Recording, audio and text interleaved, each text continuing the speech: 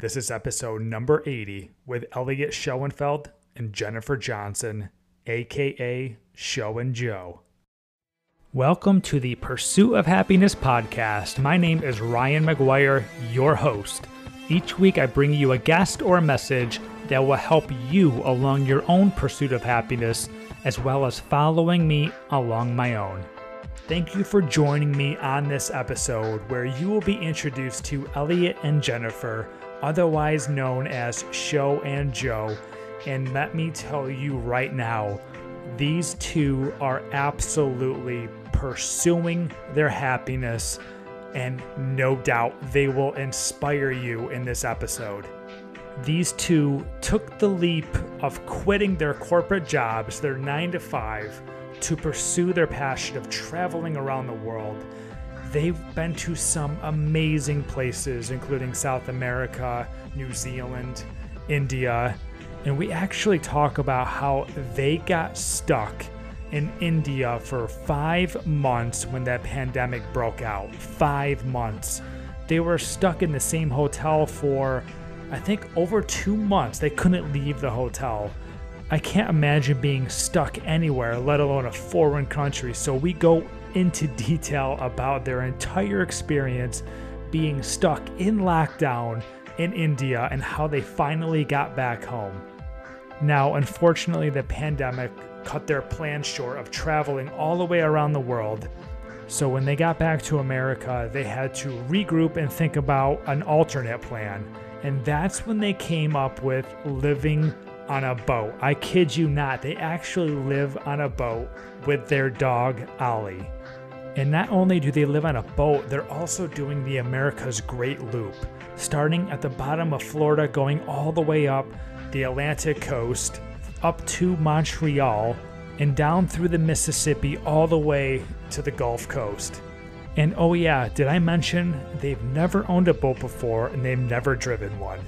So if these two can explore the America's Great Loop living on a boat, I'm running out of excuses to do the things I really want to do. I am so excited for you to hear this episode. They're such a cool couple with amazing stories, and their story has just begun. I can't wait to follow them along their adventures for years and years down the road. So hop aboard and let's get ready for the story of Scho and Joe.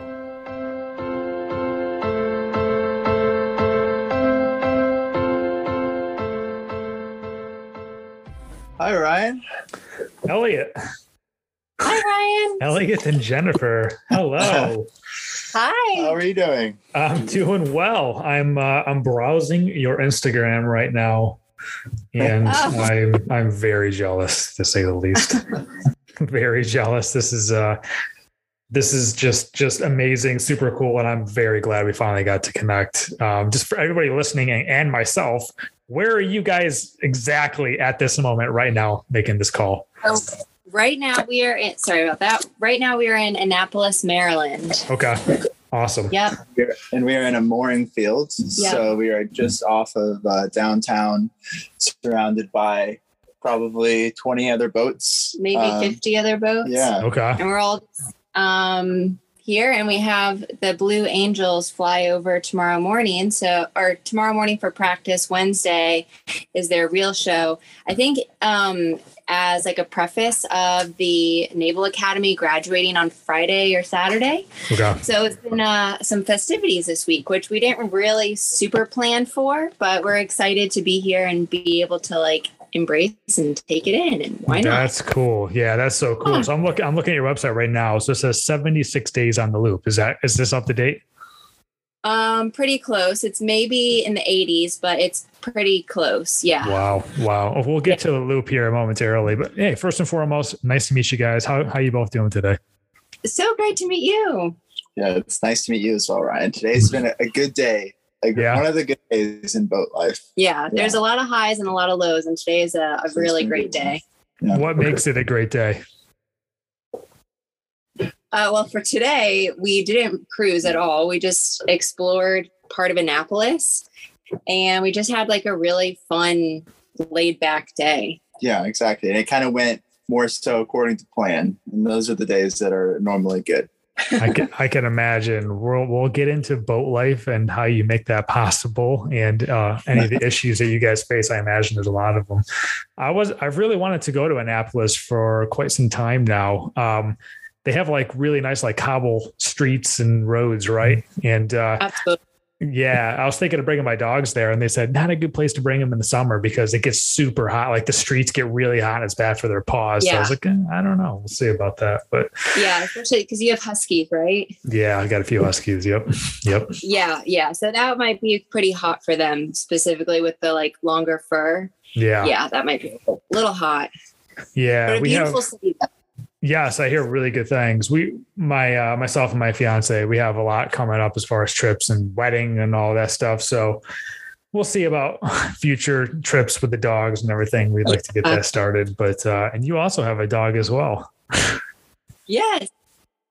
We have a dog. Her name is Ollie. She's our little boat dog. And yeah. She's about 30 pounds, the mud of mutts. Yeah, she's a great boat dog for us. Yeah. How does that work? Having a dog on a boat? I can't imagine how that works.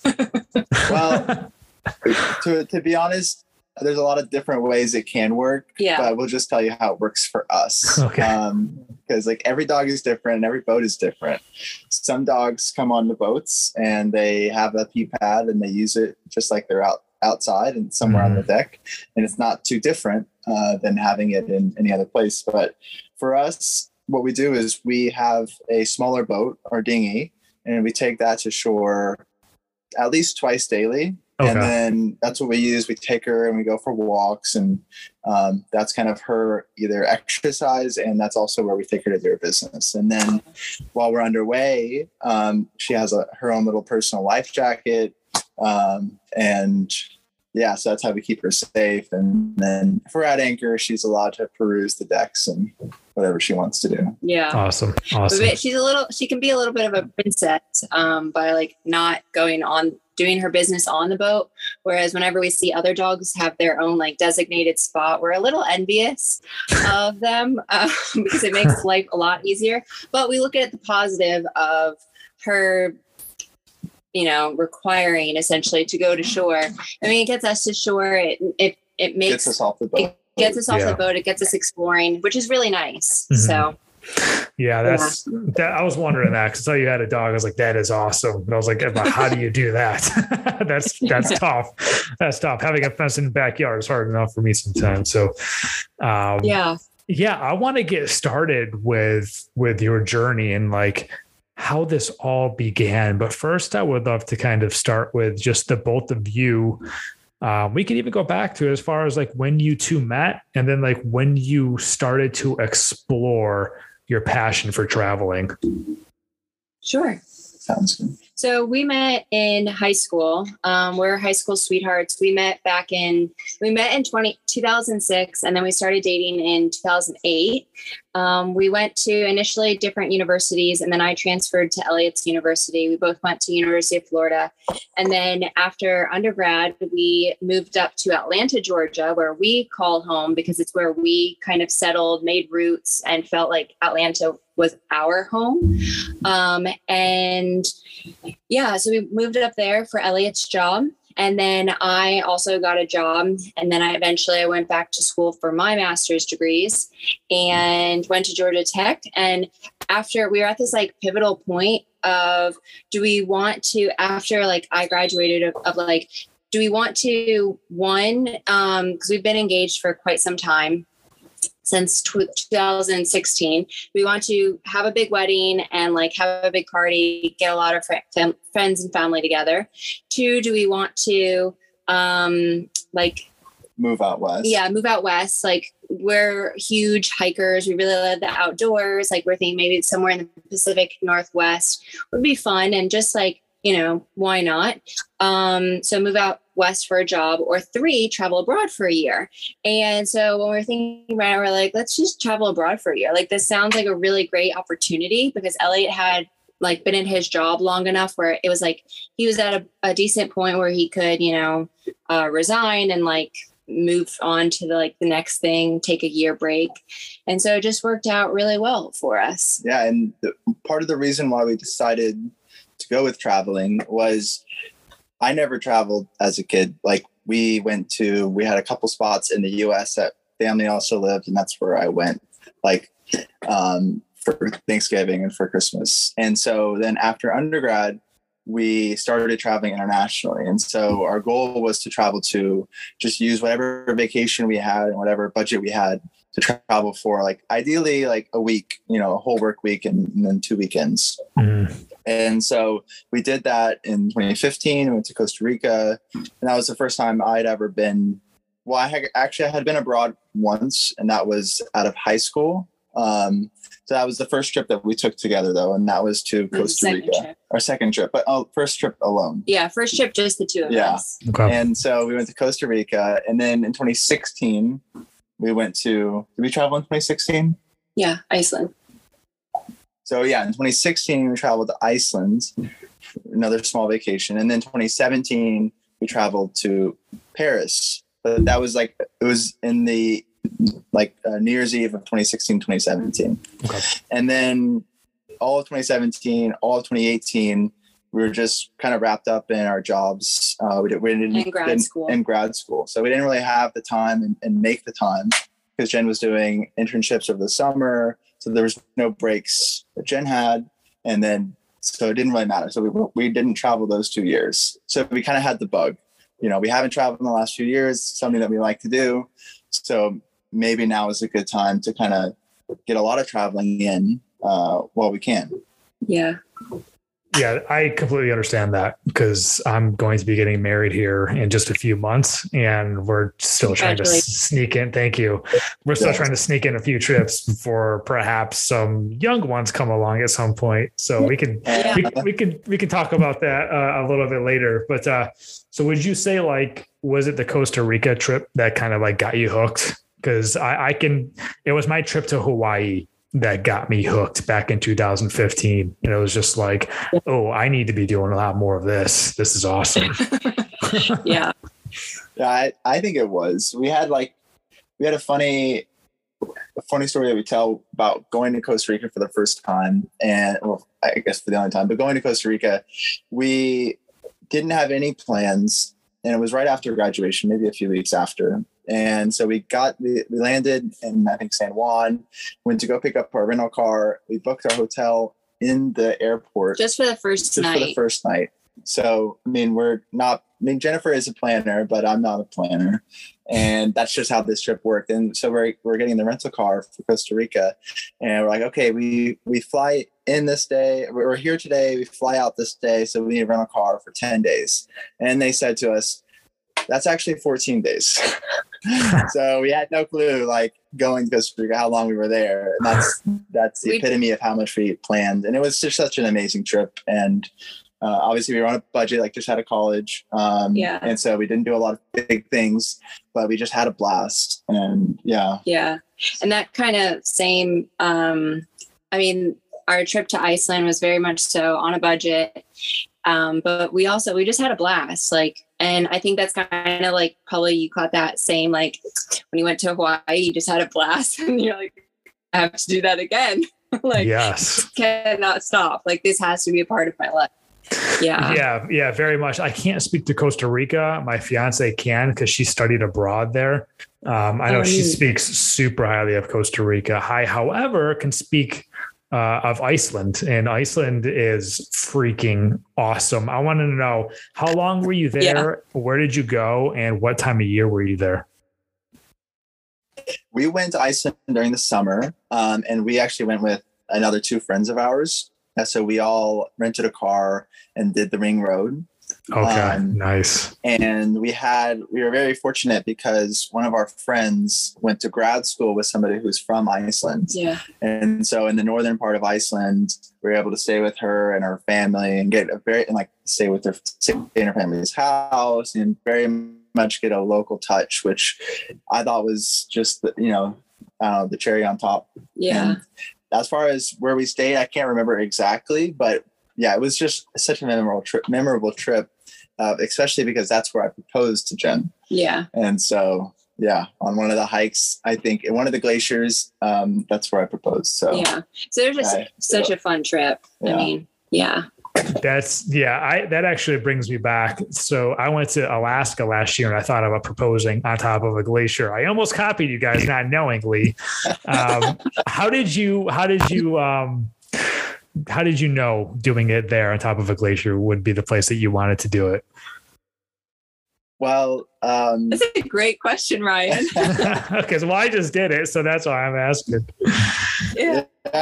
Well, honestly, I knew I wanted to propose in Iceland, just because I don't know, it just seemed like like I said, I'm not a big planner. So to me, I was just going to have the right situation come up and then just go for it.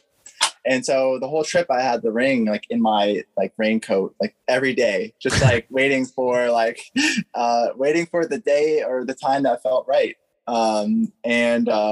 So anyway, it was like halfway into our trip that we went on this glacier hike.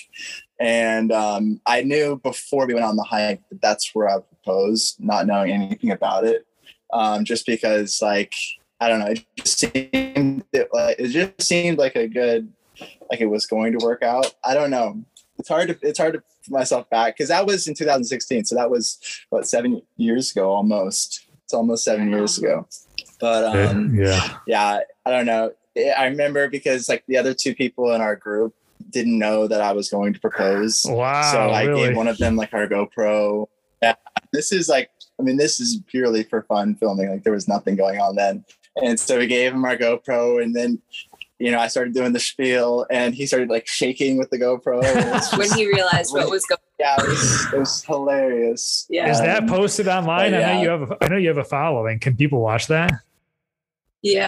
No, that's we have it somewhere. I don't know what hard drive it's on, but it's not posted. We might bring that out in the future. Who knows? Yeah. I'm jealous, Elliot. I'm jealous of your personality and how you can just kind of like wing that. I'm so much more like a Jennifer. I got to plan everything. My vacations are in an Excel sheet. I like to have an idea of where I'm going, how long I'm going to be there. But I envy people like you, Elliot. I definitely envy that. But glad that worked out. I'm sure it's super memorable. And if you ever get that video up there, let me know. I'd love to watch it. And I would love to see the surroundings. Iceland is I don't know. You guys have been all over the world. To me, it's one of a kind to me so far. Would you say Iceland's one of a kind to you, or would you kind of compare that to somewhere else in the world? I would also say it's one of a kind. I mean, we haven't been everywhere, so I don't know, but can't compare it to everything. But to where we've been, it is definitely one of a kind. And it's just, it kind of has this like magical sense to it almost. It does. But because of like the environment and like so many parts are just like not developed. And so you just have like just wide expanses of just pure nature. It's incredible. So yeah, I think it's very raw. The beauty is very raw. Yeah. Yeah. I don't know. It's one of the places that's high on our list to go back to because I mean, being there in the summer, we didn't get to see any of the Northern Lights or anything like that. And, I feel like there's just so much more to see. And since we stayed on the ring road, we kind of didn't do anything on the inside or we didn't have a lot of time either. But what did you do whenever you guys went to Iceland? Yeah. So my dad and I flew over there. We flew into Reykjavik. So we spent a night there and then we ended up doing like I think it was the Golden Circle, right? Where you see all the waterfalls and stuff. That's obviously, that's what everyone does when you get there. And yes, I would highly recommend doing that. And then, went down to Vik with the black sand beach. I believe that's along the ring road, which is, that's just a cool atmosphere. It was one of those days that's like on a black and white postcard. It was just black sands, the black rocks with just clouds and fog all over the ocean. It was just like stepping back in time. It was so cool. And then, we ended up going down a little further on the ring road to the South Shore. And there was like a few glaciers there where we can walk up to. I don't know exactly where it was. And then we ended up seeing the Northern Lights twice. Awesome. What? Yeah, we saw it there and near the South Shore where it was like pitch black. And then the next day was our final day, our 6th day. So we went back to Reykjavik. We spent the day at the Blue Lagoon, which is awesome. Highly enjoyed that. And then that night was a solar storm, go figure. And so we went down to the lighthouse in Reykjavik, and it was just a laser light show for hours. And yeah, it was like the best night of the entire year to see the Northern Lights. I mean, it's luck of the draw. Yeah, I consider myself lucky for that. And it was just so I set my camera up on a tripod, and it was just click, click, click, click all night. I was just taking pictures. It was like after we were there about 2.5, 3 hours, and we're just like, I guess we should just go now, because it was just so like magical, but it was just hour after hour after hour. And so we went in, for what it's worth, we went in March. We went on like St. Patrick's Day. We were there that week. So for whatever it's worth, and anybody's listening to this is like, want to know when I went, it was cold. Dress up, because the wind's always blowing on that island. That's for sure. But, it was a beautiful place. And I know a place that I really want to get to before we have kids, like I just said, is Italy. Yeah. So my fiance is super Italian. I'm Italian. And I said, hey, on the way to Italy, we need to stop in Iceland to do one of those layovers that they kind of promote. And so I think we're going to look into doing that. But I'm really excited about that. But enough about me. Let's get back to your story and your journey. So before we kind of get into where you really started to branch out, because I've seen it on your Instagram, what was it? What do you think, looking back, that was like, what is it about travel? I don't know if I can answer this. So I'm curious to hear what you say. What is it about travel that hooked you? That was like, you got the fever and you got to do it again. What is it? I know we definitely have different answers. Yeah. Probably different. All right, you go first. I'll go second. Okay. Yeah. So for me, it's the thing that I love most about traveling and like what hooks you is just the fact that so much is new, and that newness, it just breeds like intrigue, and it's interesting. Like for example, so like when we were traveling internationally, we were in like 3 major regions, like South America, Australia, New Zealand, and then India. And in each like region, like even the most simple things, like the birds that were just like, you know, the normal birds in the US were different over there. And it's just eye-catching, and you're just like, wow, like this is their lives, and their normal birds are these. And I'm not a bird person. I don't know what birds they were, but it's just the most normal things and most uninteresting things are just made interesting whenever you're not from that region or that part of the world, or even, I mean, you don't have to travel across the world to experience that. That could be in your town too. So for me, it's like that newness, the intrigue, the unknown, and then also because of all of that, like the amount that you learn by visiting these places. So. Yeah, I think for me, it has to do with like the world.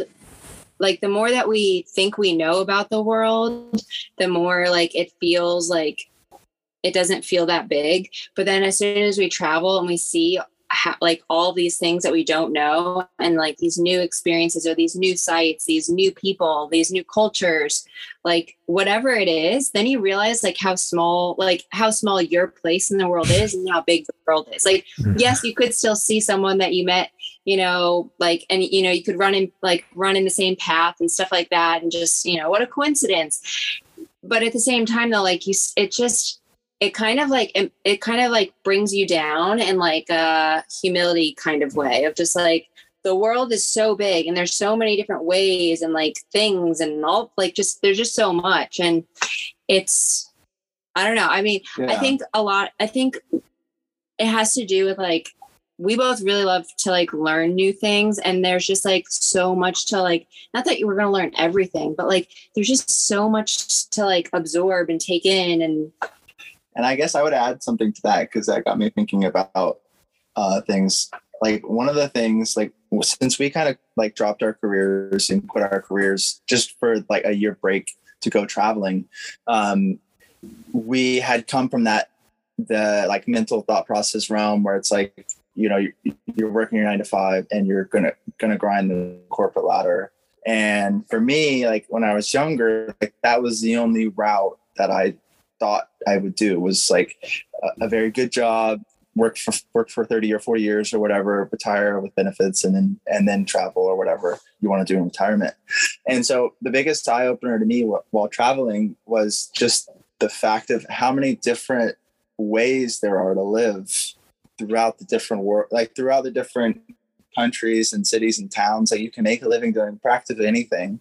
And, you know, like in Colombia, you can work however you want to work. And then you go to, and your weeks are filled by Saturday, you go to the local corner store where you have the local Colombian beer and you watch soccer, and like, it's just a very community vibe. And I don't know, it's just stuff like that was just so eye-opening to me. And, you know, that definitely changed our lives, coming from career, like normal careers, I would say, and then going to travel. And then in each region, it was just like that. It's like, oh, wow. Yeah.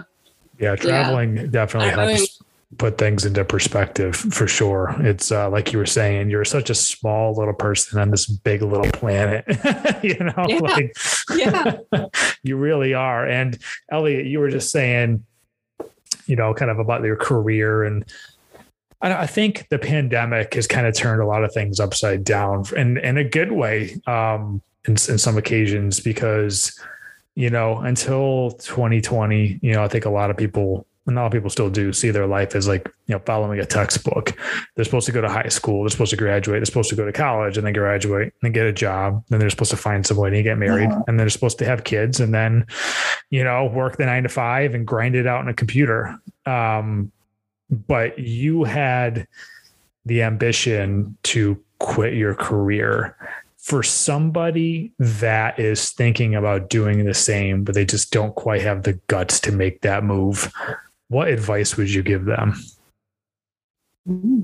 I would say, like, there's always risk in any decision, you know, and you just need to be aware of those risks. You know, the risks of not quitting your job, or something might happen and you might not be able to do what you're kind of wanting to do now. Health reasons, financial reasons, whatever else is going on in your life. Then there's risk if you quit your job. You know, will you be able to find a job again? Will you be able to, you know, come back at the same point in your career again?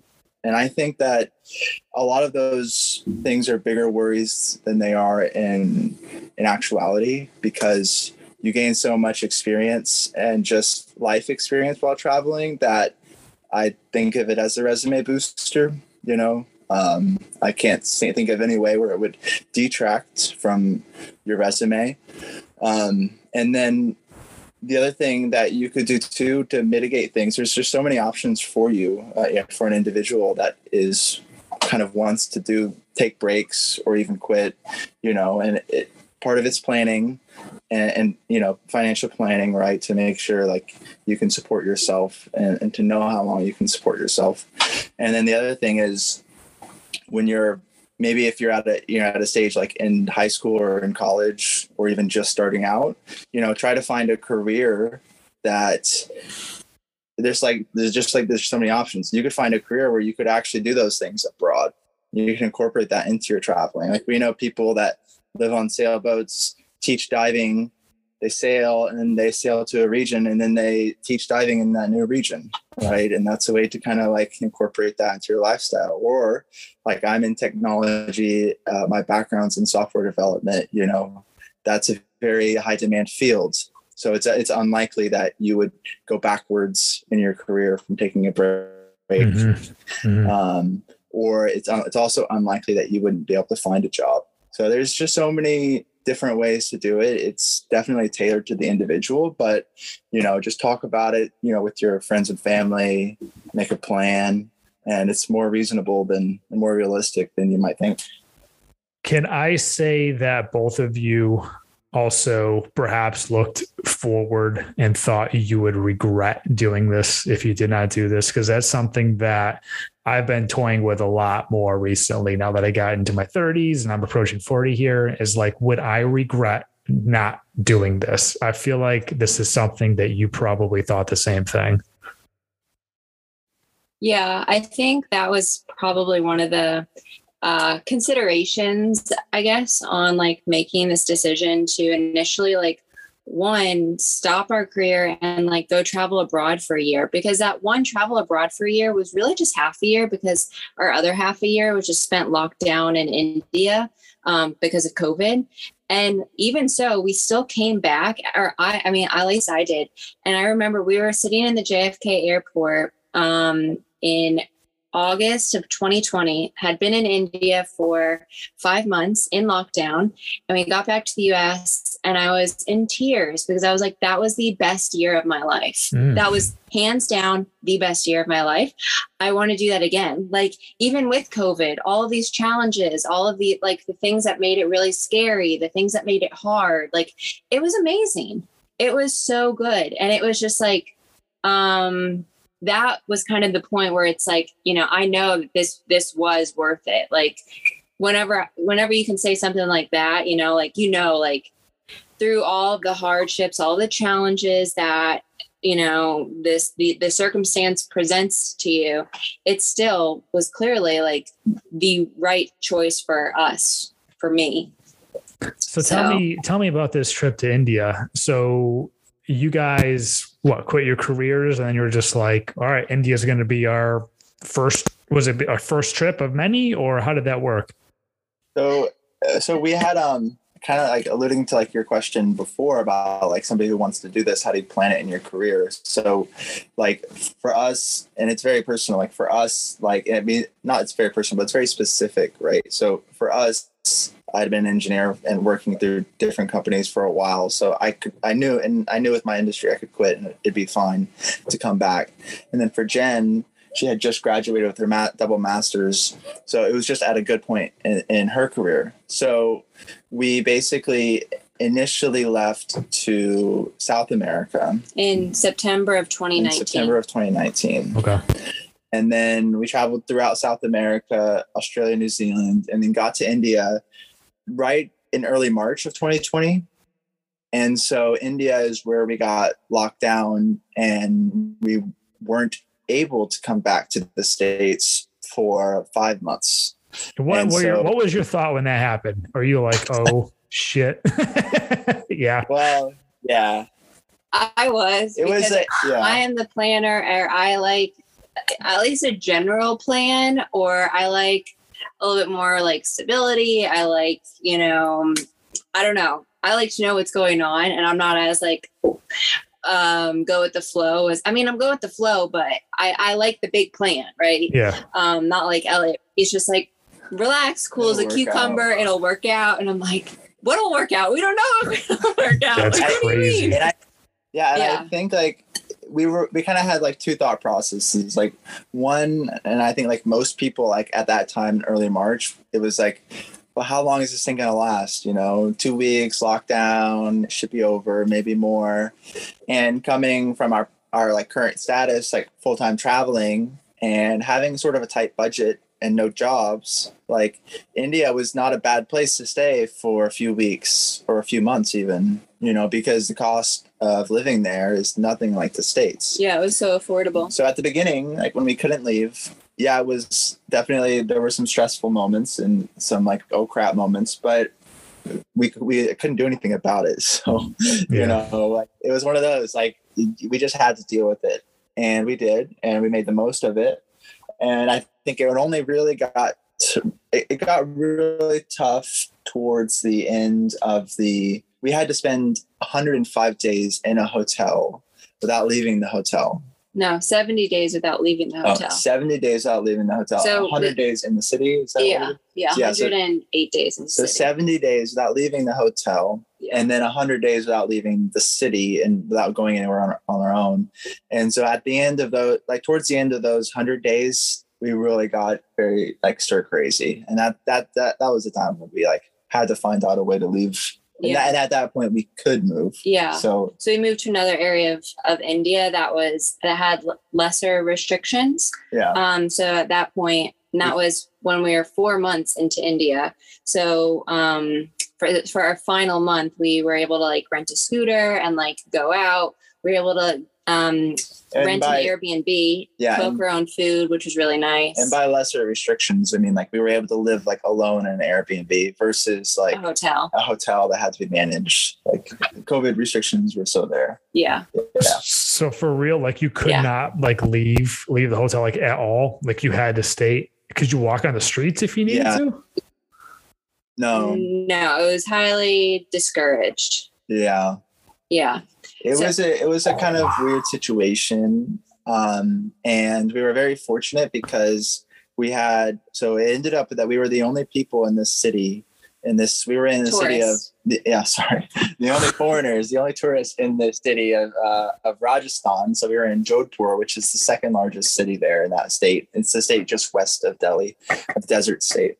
And so we were very fortunate because, like, for one, like the hotel that we stayed at was a very small hotel. It was a boutique hotel.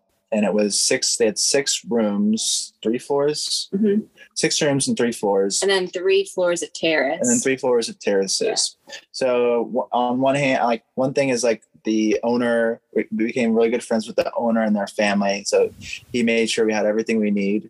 We were able to go anywhere in the hotel. So basically all the terraces was our outdoor space. Like we couldn't walk around, but we were able to go on these large terraces.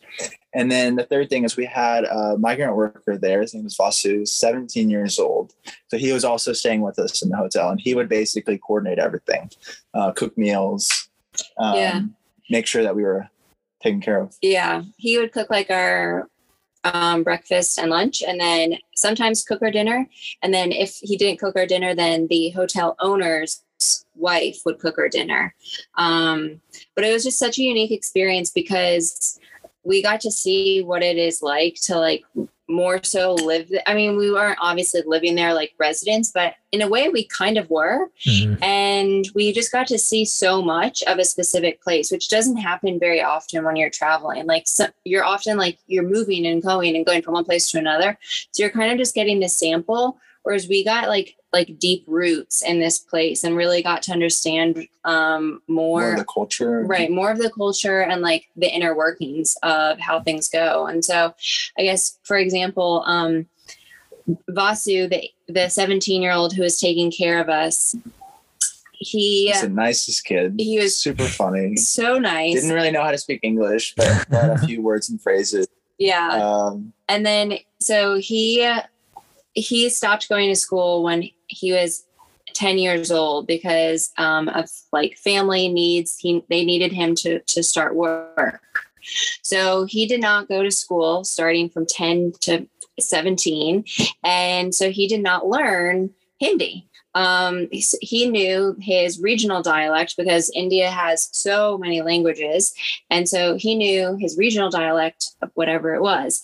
And so like whenever the Prime Minister of India was on the TV and explaining like lockdown and all these things, like he didn't know exactly what was going on either, like us. I mean, we knew from like translation of like websites and stuff like that, but he had to have the hotel owner translate like what was going on because he couldn't just like listen to the TV and like listen to like the Prime Minister speak in Hindi and explain the circumstance. So it's just like very, very interesting. And I mean, he had a smartphone, and so he did a lot of like speech to text kind of thing.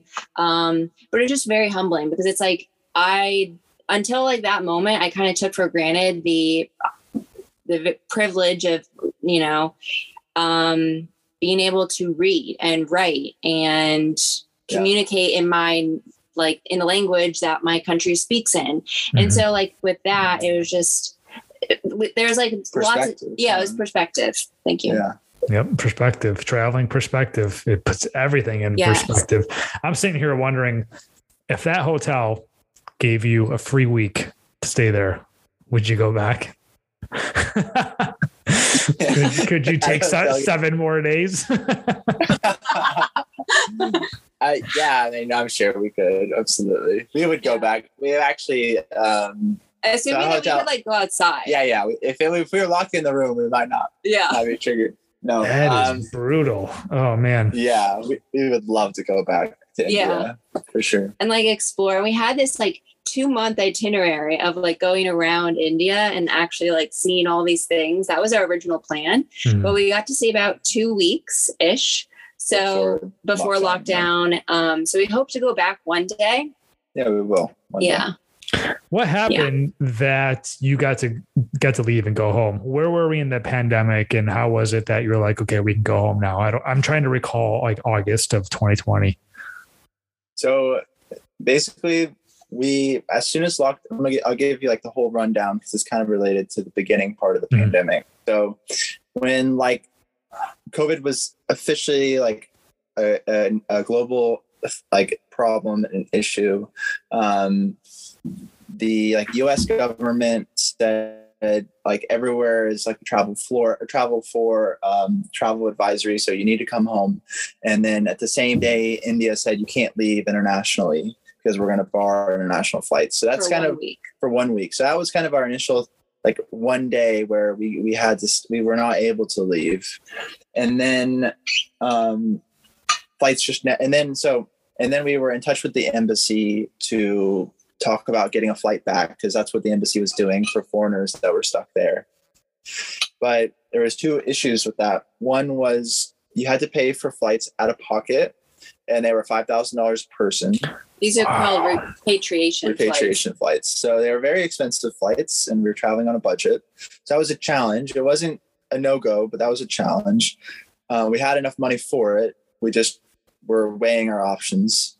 And then the second problem, which was that they were not taking foreigners from the city that we were in because we were in a smaller city. So we couldn't fly out of there. We had to get to Delhi. And so they set up a few things to get us to Delhi. Like we had to take a taxi and then a bus, or maybe 1 or 2 buses. But one of their stipulations was you can't have any COVID symptoms, which not a problem, right? We're quarantining at the hotel. We'd only see one person. But literally we had signed up for the flight literally the night of, so we were supposed to leave the next morning. We were still kind of on the fence about it, but we were on the roof playing cards because that's what we were doing at the time. Sunset, and we had a medical visit by some of the local doctors in Jodhpur, random medical visit, and they did a temperature test and stuff like that. And I had a fever, but I felt fine. Yeah. And so that's a COVID symptom. So that was literally the day of us leaving. And so the repatriation flights were like, there was a list of people. And so there's a big list. So if you couldn't go, you should give it to another person. So we ended up getting tested. It was not COVID, but we gave up our spot to somebody else who wanted to come back. And so then the reason for it was we didn't want to like make our way all the way to Delhi where the cases were a lot higher. And we knew, whereas in Jodhpur, we were safe. We had accommodations, we had food, we had like our essentials. Had our essentials. So that's why we didn't want to like just go there and then wait there. Yeah. Elliot, you're lucky you put a ring on that. Jennifer could have like, see you later. I'll head back and we'll keep in touch over Zoom. Let me know how that goes. Maybe a different story. Smart moves. but keep going. I'm interested in this. Yeah. And so then after that, we were just in contact with the embassy. And so they started sending out these emails like the government of India and the government of the United States. And really India was working with different countries. And it was like, they're doing specific flights to get those people back home. And so they would send out an email and say, this program has flights from these dates, go to this link and then this link and then book a flight if you want to come back. Every time I did that, all the flights were booked, like completely booked for like the months out.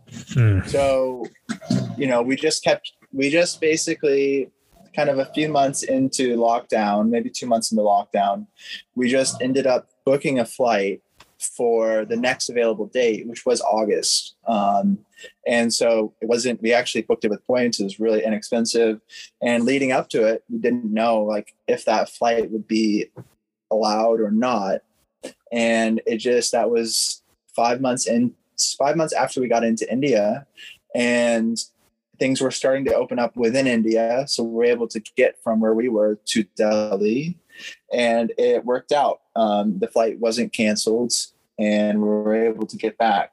We had actually booked, I think, 1 or 2 flights before that, and both of those flights were canceled, or one leg of the flight was canceled.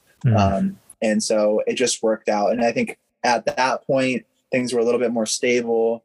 India at that point was doing fantastic with respect to cases and infection rates. They were pretty low. That changed in the months following. And then at that point, the US had very high infection rates. So that's kind of where the world was. But at that point, we kind of had a discussion, like, do we want to stay and wait this out even further? Because they were extending visas. So it was a possibility, but we just didn't want to keep our lives in limbo. It had already been 5 months. So that's why we decided to come back. Yeah. That is quite the story. We all have our pandemic stories. I haven't heard one like that before. Wow. Getting stuck legit. At least at some point you had somewhat of a target date where you can possibly get out of there. Probably help you mentally instead of like not knowing when the hell you're getting out of there. And I'm just thinking of like, were you kind of like stuck eating Indian food like every day? Like, did you like Indian food going in, or were you just like, well, we're stuck eating Indian food for the next few months? All right. No, that was like, we love Indian food. Yeah. And like, we were in a region, like the regions of India have different specific foods. And so like that they're diets. Famous for diets. Yeah. It's a better word for it. And so the region that we were in is very famous for their like vegetarian dishes. And so, man, we had so much good food. It was like, it was amazing. And then like, we learned to cook, the wife, like after like, maybe a little while into lockdown, like maybe a month or 2 in, the wife of the hotel owner, Banaji, she taught Jen a few recipes. Of like how to cook like an Indian, and that was really cool. And then after we left like the lockdown area that we were in and moved to a different state and lived in an apartment for a month, we were cooking Indian food all the time. And honestly, those are the ingredients that you find like, easily in the store. Yeah. And they're not like expensive. Whereas if you try to buy like a bag of Doritos or something like that, those are astronomical compared to like the local ingredients and local produce and stuff like that. And funny enough, we cooked Indian food tonight. Like we don't cook it all the time, but we try to cook it like once a week. And today Jen cooked. I shouldn't say we. Wow. Jen did all the cooking. I find that funny. That's great. I find it funny that Doritos are astronomical, but the healthy stuff is cheap. I mean, don't you feel like that's just the way the world should be? Wow. Yeah. Right. Yeah. Wow. Absolutely. Yeah. So sorry, this is kind of a sidetrack back to Iceland. When you were in Iceland, did you see a Doritos flavor called Cool, or what was it? Yeah. Cool American flavor. Yeah, Cool American flavor. It was a Doritos flavor. It was like Cool Ranch, but instead of ranch, it was Cool American flavor. Yeah, it was very strange. It was hilarious. We thought it was hilarious. Yeah, every time we saw it, we just laughed. I don't recall seeing that. I do remember appetizers in Iceland were like $25, $30, let alone the main course being like $60 or something astronomical. That was just like, oh boy. It was just the flight to get to Iceland was decently cheap, but once you're there, it's like, ooh, this is going to cost a pretty penny. It's worth it by all means, but for anybody looking to go there, just know that ahead of time. Yeah. So I'm thinking personally, like if I got stuck anywhere in the world, where would I want it to be, including like the food and all that stuff? I want to ask you both that. If you had to get stuck again anywhere in the world, where would you want it to be? It's good. That's a great question. I mean, honestly, Indian food is our favorite food, and eating it there was like that's probably one of your favorites. Yeah. So culinary wise, absolutely India. Although we do love like all different types of food, and I'm sure like a lot of the cuisines in Europe like could say same thing. So there's probably a ton of different areas in the world actually that I wouldn't mind getting locked down. The big reason why I would not want to get locked down in the same place we got locked down was because it was the desert state and we were there in the summer. So it was so hot that like our laptops like literally would not work. And the Wi-Fi would get too. It was just like this whole thing. It was very hot. Yeah, we had to like ration like how much we used our AC because it would just because we wanted it powerful for night to be able to fall asleep. Yeah, it was just so somewhere more temperate. Indian foods and maybe up in the mountains in India. I would probably say like I've never been, well, we only did a layover in Thailand, so we didn't actually like enter the country. We were just in the airport, but I would probably say stuck in Thailand because I love mango sticky rice. But then like you also have to think like back when COVID was first happening, you know, there was a lot of emphasis on healthcare systems, right? And a lot of stuff about cleanliness. That India is not well known for those things. So that would be a deterrent. So I don't know. It's hard to say. I guess you just make the most of wherever you are. Yeah. It's like most regions in the world have something that's really amazing about them. And if there's not, there's something that it's amazing for us because we haven't experienced it. So I think that's the key. I think I don't want to get stuck anywhere, but it's making the most of wherever you are stuck and just embracing the silver lining, the benefits of that place, because I don't know that I want to get stuck again. No, that's the best way to travel. You two seem like great travel partners. So you correct me if I'm wrong. So you went from the US to South America to Australia / New Zealand and then to India. Is that right? Mm-hmm. Yeah. And then I want to get to that momentarily, but where were you supposed to go after that? Or was India your last stop? You just happened to get stuck there. But we were basically going to India as like our first entry point into Asia's, and then we were going to go east. So basically just country hop east. We were going to try to be in Japan around the Olympics. And then from there, we wanted to do like stop around the summertime, like around that time in June, July. I think you're confusing years, but maybe. I mean, that was the year that the Olympics were supposed to be there. Okay. Yeah, they got pushed. They got pushed a year. Yeah, they got pushed a year. So, yeah. Yeah, like we were trying to go around the world in a year. That was the main goal. So we never touched Africa, most of Asia, Middle East, or Europe or Russia or anything like that. China. Yeah. Now, a lot of places we did. Yeah. I really want to get to where you are now. There's still a massive part of this story to be told, but you kind of caught my attention slightly when it came to New Zealand. This is a place we don't need to dive too deep in it. We can actually make a separate episode for New Zealand if you want. This is a place I believe that myself and Kristen have narrowed down for our honeymoon, possibly next year. I love it. Yeah. So what are your thoughts on New Zealand? As of right now, I'll give you like a small little plan of what we're thinking of. So we've heard that in January, because it's the complete opposite of here in North America, that's the summer, but a lot of places are closed and kind of shut down for quote unquote, like summer or whatever. So we're thinking possibly even December and or February. And we have enough miles to fly to Sydney for free with Delta, and then perhaps hop from Sydney to New Zealand. What are your thoughts on that plan? Like, did you go to Sydney? Was it cool? And then New Zealand, like, what would you give it out of 10? And I don't even know where to begin. We're planning a wedding. I don't have time to think about this, but at some point, I'm probably going to come back to you and say, help me plan this. I need help. Yeah. Well, I would say 10 out of 10 is New Zealand. I loved it. I also loved Australia too.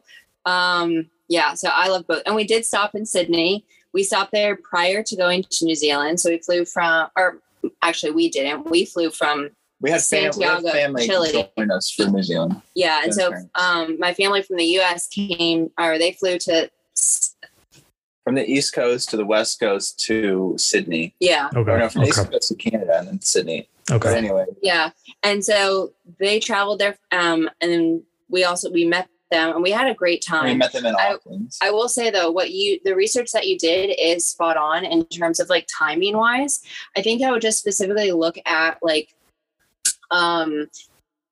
the school calendar essentially for like when is school, like summer vacation for like Australians and the Kiwis, because New Zealand is a huge hotspot for the Aussies to come and like do the camper van tour around New Zealand during their summertime, which is awesome. Really fun. We did that with our family, but it's packed. So if you go on either side, like either end of that, I'm sure you would have a lot more of like less congestion on trails or just more seclusion. And and it's one of those things. I mean, it sounds like it probably won't be a problem for y'all because you guys like to plan, but it's one of those things you have to plan a little bit more upfront because the camper vans, there's a limited supply. So you have to be, if you want if you want a camper van, you have to make sure you make your plans probably 6 months in advance. We did it 3 months or 2 months in advance. Yeah. And there was literally only one available and we got it. So like, and that when we went in like mid-December, right? No, early December, late December. Yeah. Okay. But if you have options as for like your calendar and when to go, I would choose anyway to go like on either end of that. Yeah.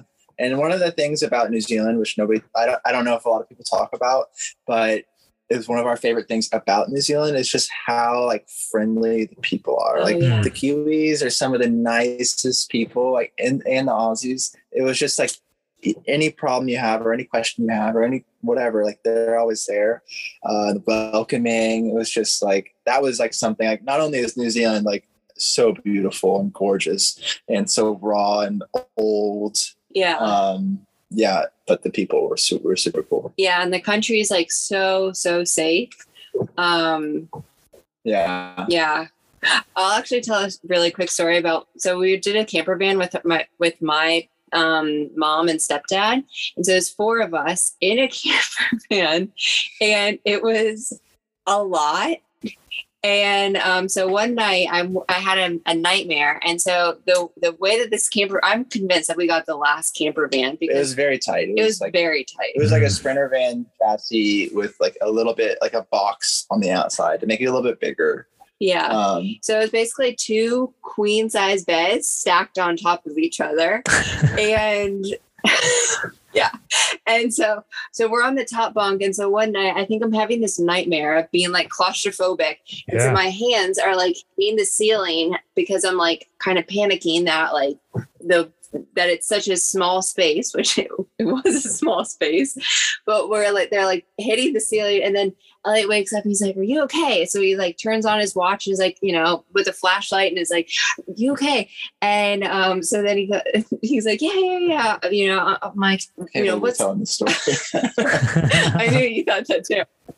But then that wakes up my stepdad underneath, and then he's like, "Someone's trying to get in the van!" Like someone's trying to get in the van. And then my mom, who's like a retired school teacher, uses her like school teacher voice, her school teacher like serious voice. He's like, "Everybody, go to sleep, go back to bed."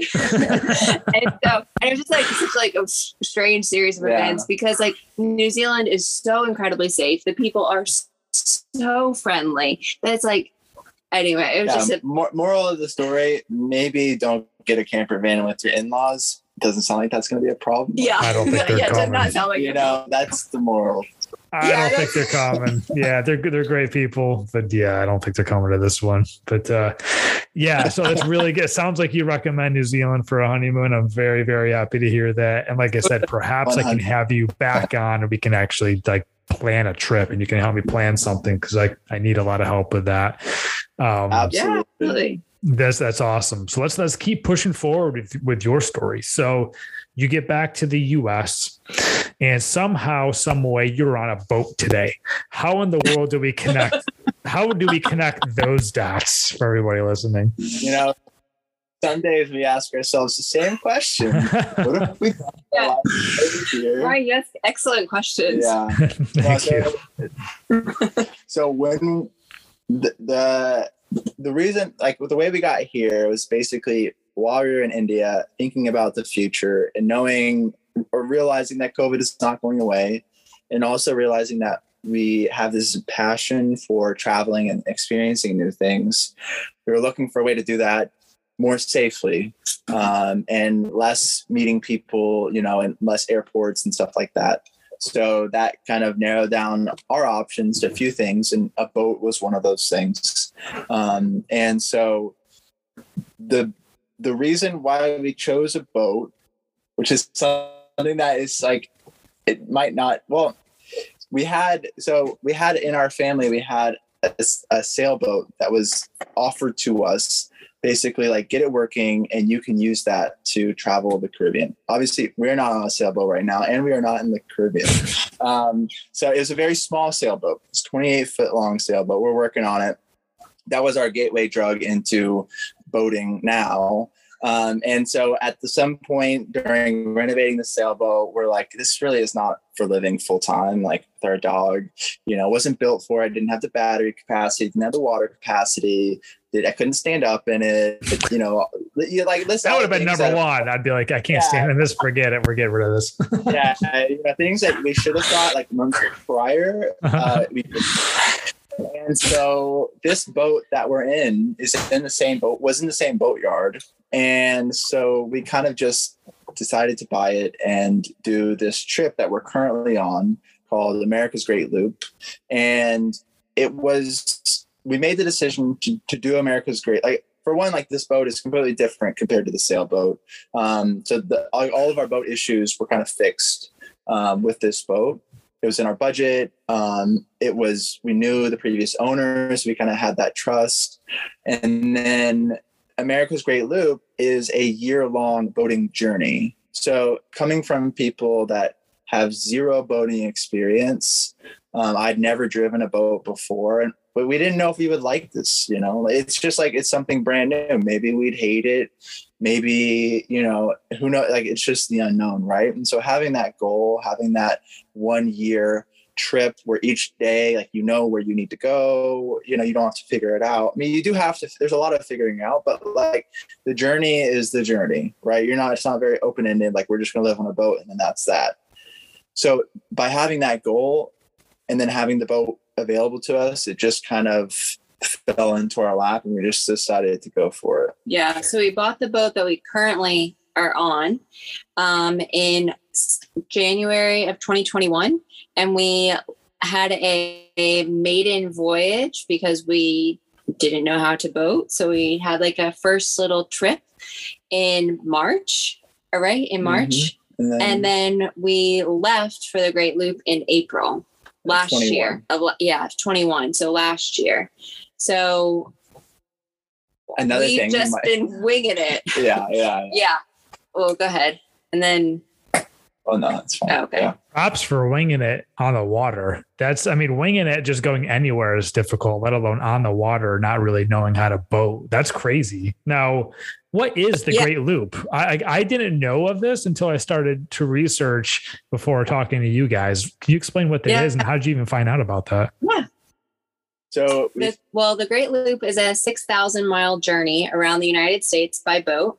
And for our starting point this year in 2022, it started in Key West and it goes around the state of Florida up through the Intracoastal Waterway, which is a protected waterway adjacent to the Atlantic Ocean, but not in the Atlantic. And then it goes through the Chesapeake Bay, which we are in now. And then you go out and you do a little bit through the Atlantic, very small though, around New Jersey. You go around the Statue of Liberty, up the Hudson River. And you have a few options when you get to that point. You can either continue up the Hudson River to Lake Champlain and go through Canada, go to like Montreal, or a lot of loopers, they go west through the Erie Canal and they can either do a full Erie or a half an Erie. They do a full Erie. They're ending up in Buffalo, which I know, like, you went to school in Buffalo. Yep. I was actually born in Utica. I was going to say I was born in Utica, and which is right at the Erie Canal. So I'm very familiar with the Erie Canal. So it's not as cool as Montreal, though. Go to Montreal. Go there. Yeah, that's awesome. But yeah, and so you can continue up. If you do a half Erie, then you go up to Oswego, and you can go up through the Trent Severn Waterway in the in Canada and some of the Georgian Bay, or you can go through the Great Lakes. And eventually, like, all these waterways kind of interconnect. So there's lots of different options that you can choose from. But eventually you'll make your way down to Chicago, and you'll go down the Chicago River. And then there'll be the Mississippi River, the Ohio River, and then I think the Tennessee River or something. Mm-hmm. And you make your way down to Mobile, Alabama. And once you get to Mobile, then you are in essentially the Gulf of Mexico, and then you circle your way around the state of Florida. It's one big circle, one big loop. Yeah. Yeah. And the way that there's no one way to do it, but the way that the majority of people do it is they do it by seasons. So the winter is in Florida, the spring is the East Coast all the way through New York, the summer is in Canada, and the fall is in the rivers. And so we heard, it's not a very well-known thing, although it is getting bigger. But when we were trying to figure out what we wanted to do, my dad had seen an article about the Great Loop, and he's not into boating, but he just like knew we were thinking about boating. So he said, I think we had told him a concern, like, oh, we're kind of scared about being out in the ocean, it'd be nice to be in rivers. And he was like, oh, well, there's this thing. And so at that time, it's very precipitous, because at that time, the director of the Great Loop Association had collabed with an article from Nat Geo saying like the biggest adventure that nobody's ever heard of. And so it was in National Geographic, and I'm pretty sure that was around battery. Got it. So it was in National Geographic, and that was right around the time that we were thinking about it. So that was kind of like crazy how that kind of worked out. And so about, I think, 200 boats complete the journey in an average year. And so that works out to be that more people climb Everest than finish the Great Loop in a year. Yeah. Why is that? Do they quit, or is there conditions get tough, or why do they not finish it? It could be injury. Which happened to us actually. Yeah, on our first loop. It could be budgetary. It could be it was too challenging. Yeah, they don't want to do it anymore. And the Great Loop isn't challenging in the way that, like, crossing the Atlantic, there's a big storm, you have to do so much planning. It's not challenging in that way. It's challenging in a way of every day is new territory and is new challenges, and for an entire year. So it's challenging in that way. And then there's also the financial reason too. It's not a cheap trip. Like while I wouldn't say it's impossible to sail most of it and spend a lot less on fuel, the vast majority of the boats are motor boats or trawlers or power boats. And so you're spending money diesel and fuel. So you have to have like a certain level of financial income or financial savings to even be able to do it. So there's a lot of like integrating factors for why. And then also it's just not well known, Yeah. I didn't even think about gas. Oh my God. Like, are you using gas? Like, is the whole gas increase like affecting you guys right now? Yeah. So we have, so the way that a lot of boats work, and this is everything around, if you put boat in a sentence, we had no idea about it. Right. So it's all the stuff we've learned. So boats use gas like exponentially with how fast you go, right? So it's not similar to it's not like a car where you can pretty much guesstimate your miles per gallon. Like the boats, you can go like 5 miles an hour and burn like very little fuel, or you go 20 miles an hour and you burn like an exorbitant amount of fuel. So, and then every boat is different. And so our boat is what's called a trawler. So it's basically like an older style, kind of like more industrial engine in it. And we go very slow and we burn not that much fuel. So we get like 4.5 miles to the gallon. Which is considered very good in the terms of boating world. Yeah. Relative to boating world, that is good. Right. And so, and so since we have this boat, it's kind of a little bit better in areas of the world. Our boat is better when gas prices are really high, and it's a diesel boat. So it's better when diesel prices are really high. Okay. Compared to like a boat that would burn a lot of diesel, like a power boat. In terms of resale value, is that what you? Yeah. Or I should say, like, when people are searching for boats, people will try to search for trawlers when diesel prices are high, and then they try to search for other boats when they're not, because we travel at 6 miles an hour. That's like, it's a brisk walk. Yeah. Right. Yeah. I run about 6 miles an hour on the treadmill. Right. Yeah. Yeah. So you're running as fast as you. Yeah. You're riding as fast as us. Okay. So we are recording this. I'm going to date it on May 23rd, 2022. What day did you set sail?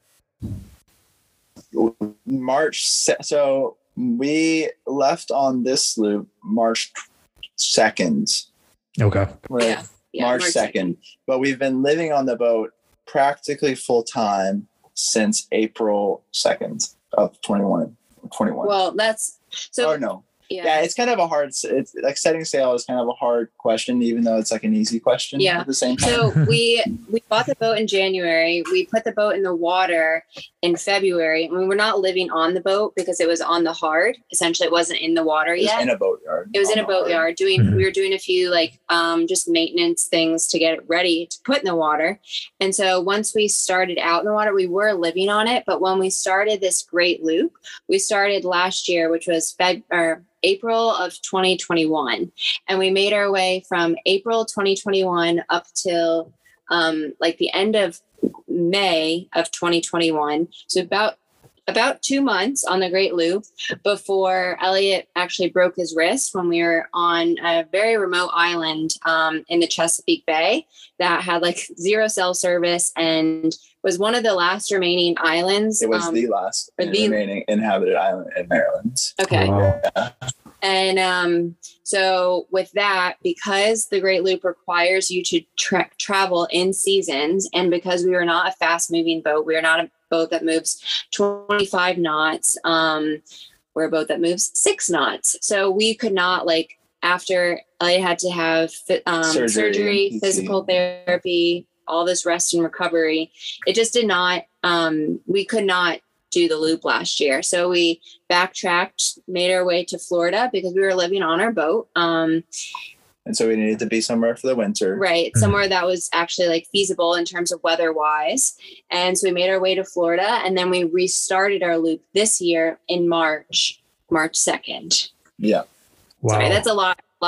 No, this is good because it gives me, back to that word perspective, gives me a little perspective when you started and how you've gotten to where you are today and where you still have to go.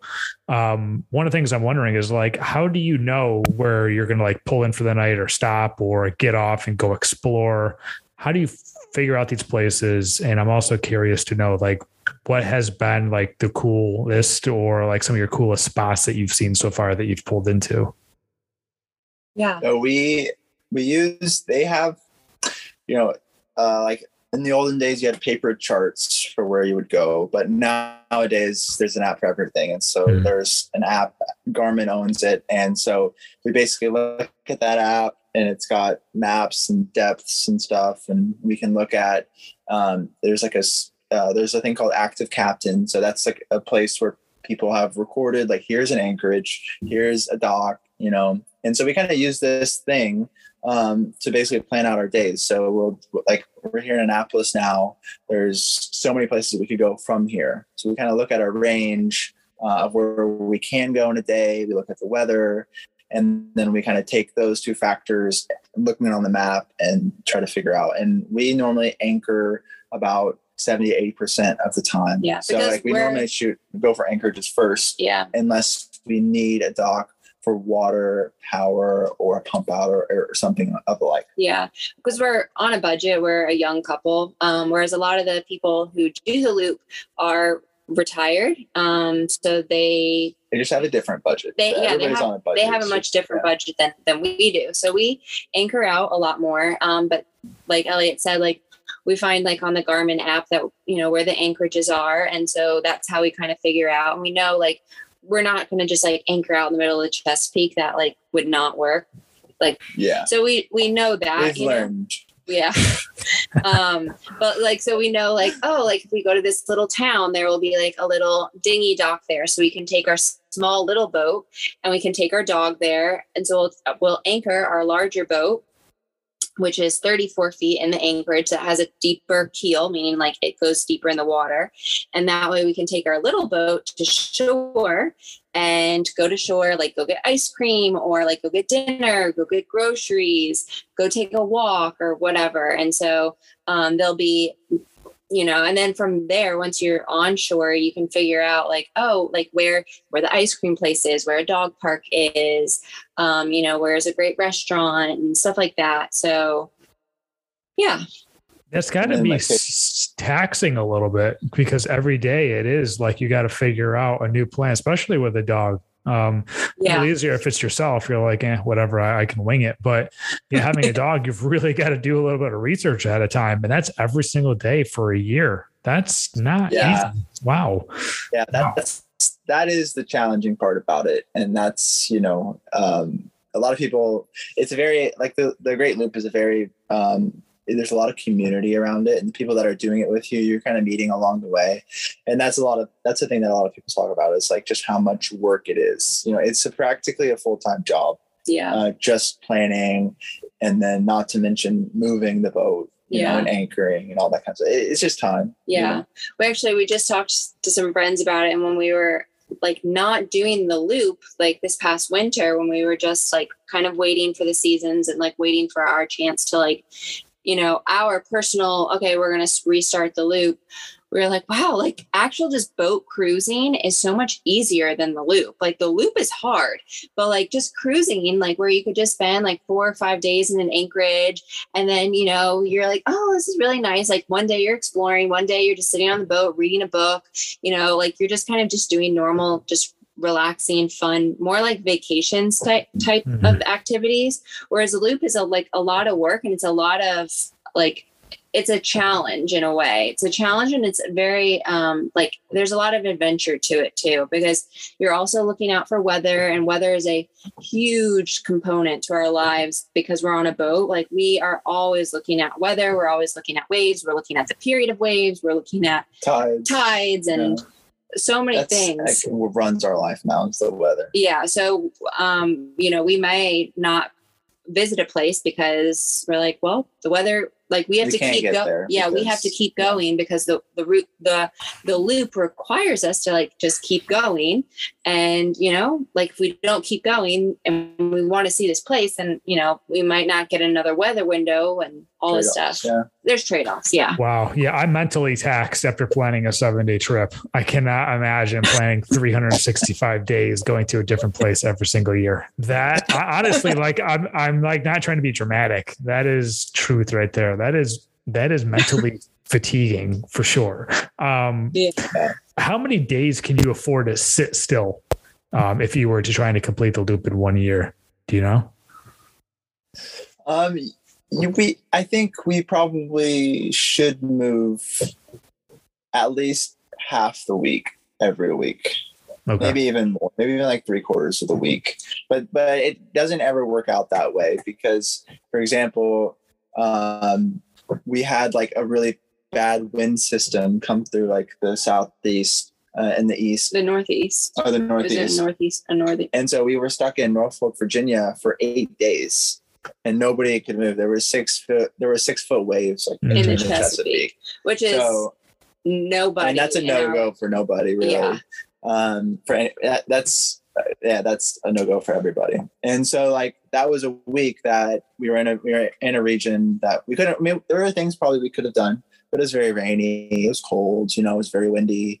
So that's a whole week that we're not moving. So you kind of what most people do is most good days you cruise, and then if it's like a questionable day, you stay at anchor, and then you kind of intersperse some more like location specific things while you're here. Like for example, here in Annapolis, this is the week that the Naval Academy is graduating, so there's a whole bunch of things around it. So we're spending a few extra days here, regardless of if the weather was good.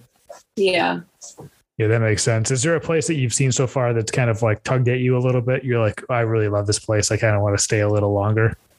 Yeah. I think I love Cumberland Island, which is in Georgia. It's part of like the southernmost barrier island in Georgia. It's a national it's a national seashore, Oh, wow. but that is just, it's beautiful and it's really peaceful. They have wild horses there. Yeah. A lot of history because Carnegie's used to own it. And it's gorgeous. And I just feel like on the loop, we don't get as many opportunities to go hiking that are like very close by. And that was one of the opportunities that we just went hiking all the time. We'd come back to the boat after like 7 or 8 hours of just hiking. And it felt like so nice. And it was just a lot of fun. But yeah. What about you?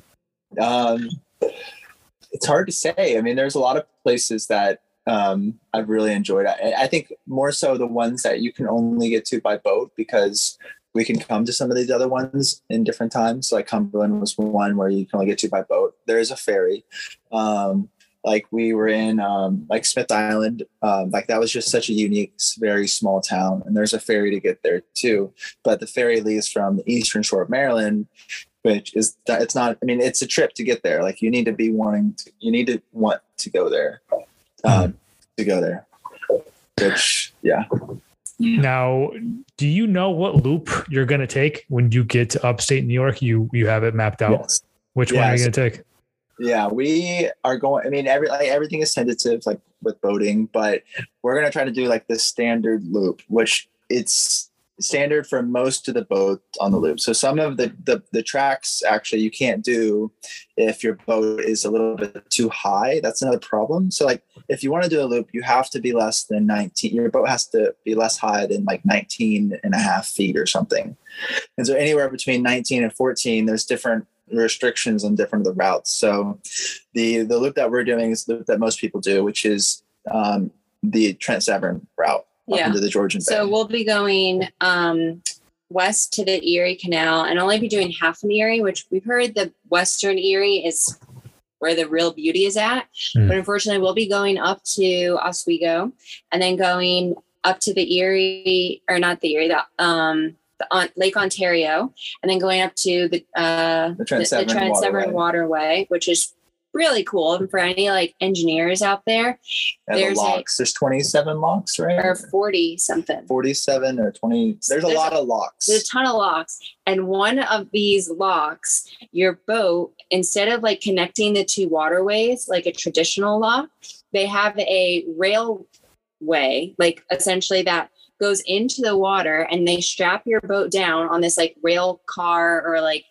some railroad track thing, and then they hoist your boat over land, on top of land, over a road and down into another set of lakes. Wow. And then that's they unstrap. Cool. Yeah, kind of cool. Yeah, it's just some of the stuff is going to be really, really neat up there. Yeah. And so then we'll be going down into like the Georgian Bay, which will be like Lake Huron, and then going down Lake Michigan. Oh, that's awesome. Do you both have something you're targeting to look forward to seeing the most? When we chose to do the loop, there were like a few areas we were really excited for. One was Florida Keys, which we did last winter, and we're going to do again this winter. And that was a lot of fun. And then we were excited for the Chesapeake Bay and a lot of the history here and a lot of the small towns. And that's been amazing so far. And then there's just so many regions that are like cool for their individual things, but for what we were looking forward to, like the Canadian portion of the loop is supposed to be like really gorgeous. So the Georgian Bay and the Trent Severn.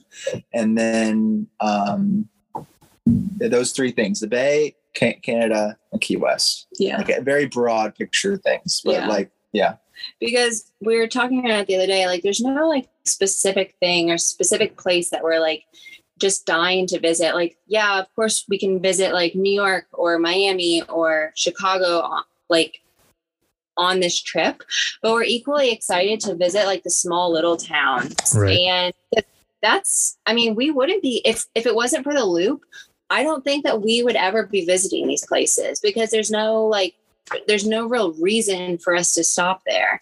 But not enough of a reason. Yeah, not enough of a reason. It's not that like with all the other options out there. Right. It's not that we wouldn't want to. It's just that like there'd be something else that would drive us to another place that, might go back to India or might go somewhere else or wherever. But the really neat thing about the loop is that like we are going to these places. So you get to like experience some of the local festivals, some of the local like culture, whether it's like in Maryland, like the crabbing, like it's just, it's a thing. Insane, yeah. And so we have all of these like little experiences, or like going to like a local bakery in a small town here or there. And it's just like, it's really nice. And then seeing all that by water is just also a different perspective. Yeah. Yeah. Yeah, I really want to get you both back on after you complete this trip, and we'll kind of go back and say, these were your highlights. Did they stay your highlights, or did you find something else? I'd be really interested to see what your experience is and what your highlights are after the fact. Definitely. Do you have thoughts of like when you land and you're done with this? What's on your mind? Are you just completely focused at the job at hand, or are you thinking, when we're done with this, we are going somewhere else? Do you have thoughts on that?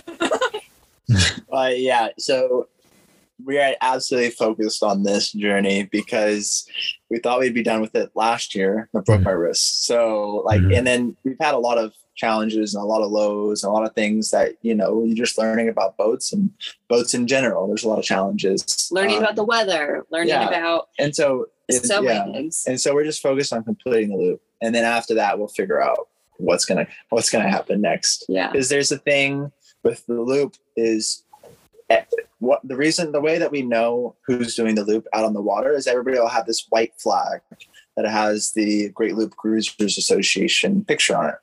And so once you do the loop, now you get a gold flag. So you're called a gold looper. And cool. Like people are called loopers. And then if you do it again, then you get a platinum flag. So like some people have been doing the loop for like 20 plus years. Wow. like they just move from place to place, and that's just their passion, And yeah. I can say for a fact we will not be doing the loop for 20 years. But who knows what's next? Yeah.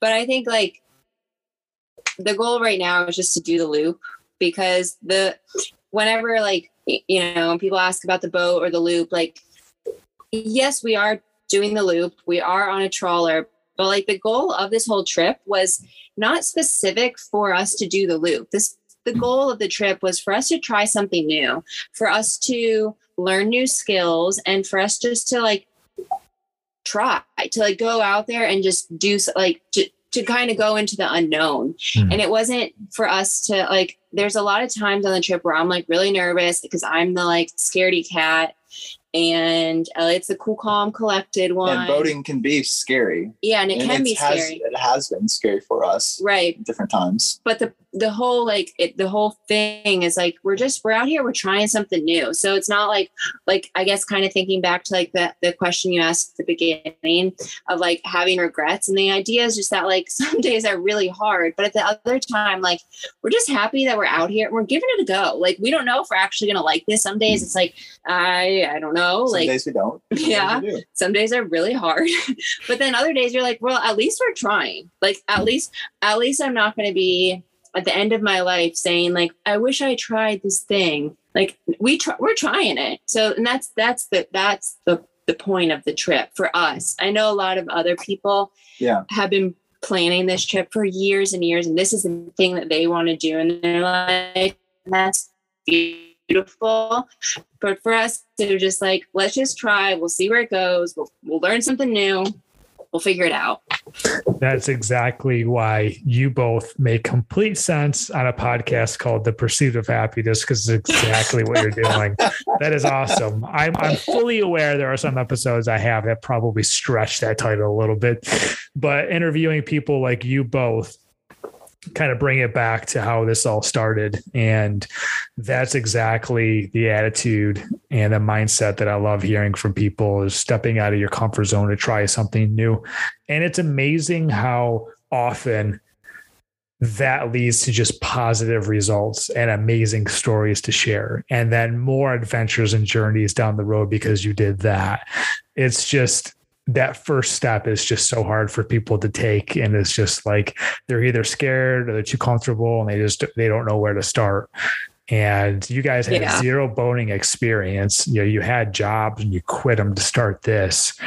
like, I can't give you any more credit than that. That is just awesome. And you're making it happen for you, and you're living life to the fullest. Like, you guys will be in your rocking chairs in like 40 years or whatever it is, and be like, we did this right.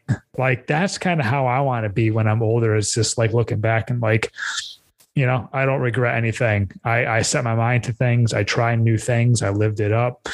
And that's exactly what you two are doing. I love how you both are you're just so relatable too, which I feel like people will find helpful, because like I went back to in the beginning of the podcast where I asked, like, what advice would you give to people looking to do what you do? You're just normal people. You're using an app on your phone. You have a dog. You're traveling with your dog. You found a boat. You're learning how to steer that thing and drive that thing. You're learning along the way. And so I feel like that's just really, really great inspiration for so many people that are just kind of stuck and they don't know where they want to be now. And as you probably know now, with the pandemic and everything, there's just so much like turnover, and people just, I think, taking a look at their lives, just really not knowing where they're going, what makes them happy. Like, hearing this story and hearing your story is really inspirational. And I'm not just saying that, it really is. You guys you set a goal, you planned for it, and you made it happen. Plain and simple. You stepped out of your comfort zone. That is so awesome. And I'm like so happy for both of you. And correct me if I'm wrong, you both are friends with Adam and Catherine, correct? Yes. Yeah. Yes. There might be a future. Yeah. Say that again. There might be a van in the future. I mean, the goal right now is to do the loop and to complete the loop. That is the goal.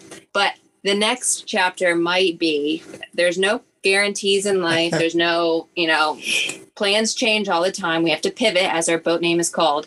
But there might be a van in the future where we might be van buddies with them. That would be amazing. That would be amazing. Wow. Yes, That is awesome. How do you know them both? Because for anybody listening to this, I've had Adam and Catherine on twice, The Adventures of A+K. Go back and listen to those episodes.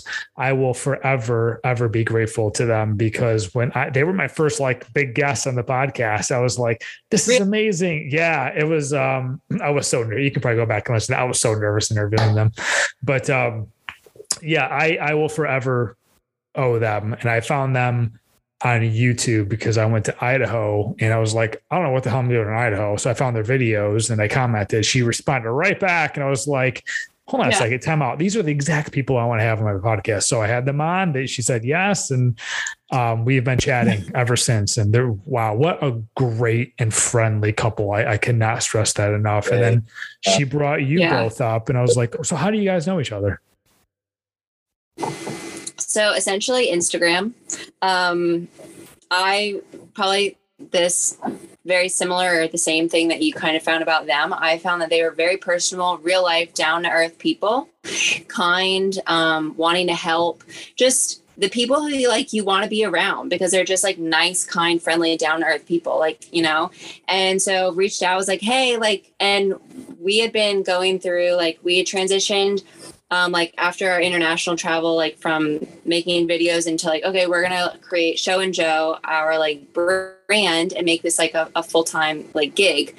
And so, we're kind of newbies in their space, very similar to you being your third podcast with them, I believe, of plus K on the podcast, and then you had him again at 40 something. Mm-hmm. But I just messaged, I was like, hey, we just want friends in this content creation space, on YouTube, kind of with a website, we just want to make friends. Would you guys be interested in a Skype call? Because obviously COVID's going on and we're in different parts of the we're in different parts of the United States. We're not close, but you have a dog, we have a dog, you like to travel, we like to travel, we're both doing YouTube and content creation, would you be interested? And they're like, yeah. So we just talked to them, and then after that, after that, I was just clicked because they were just so down to earth, and it was just it was very natural. Yeah, and then we chatted with them pretty regularly, maybe once a month or so. And then when I mentioned earlier, Smith Island and Crisfield is like in the Eastern Shore of Maryland is really far. It's out of the way. You like have to really like want to go there. They came there. Yeah. True friendship right there. So we were planning to meet them like in the Great Lakes on the loop last year, but that didn't work because of my wrist. And so they came to us on the Eastern Shore of Maryland, spent a weekend with us on the boat. It was really just such a blast. So that's when we met them in person, and we hope to meet again.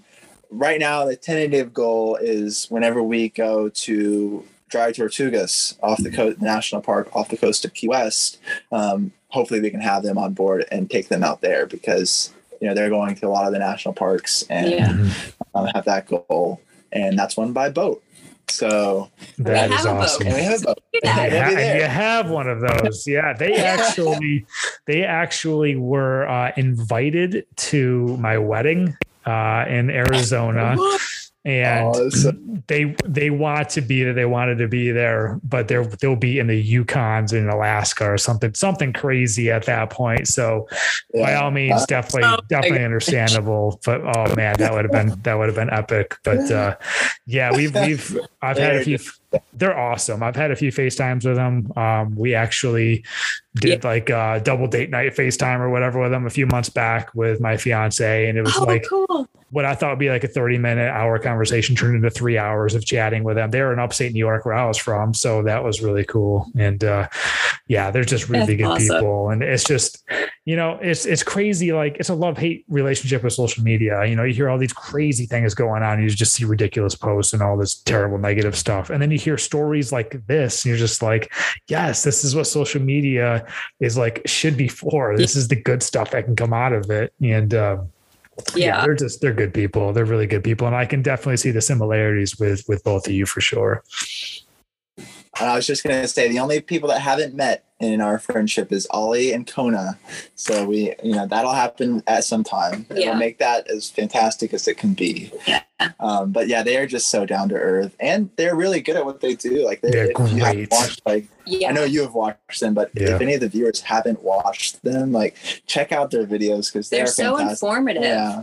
They're informative. They're beautiful. The storytelling is impeccable. I mean, like they have all of these amazing characteristics in their videos that make it so compelling to watch and so pleasurable to watch. Yeah, and they have really good dance moves too.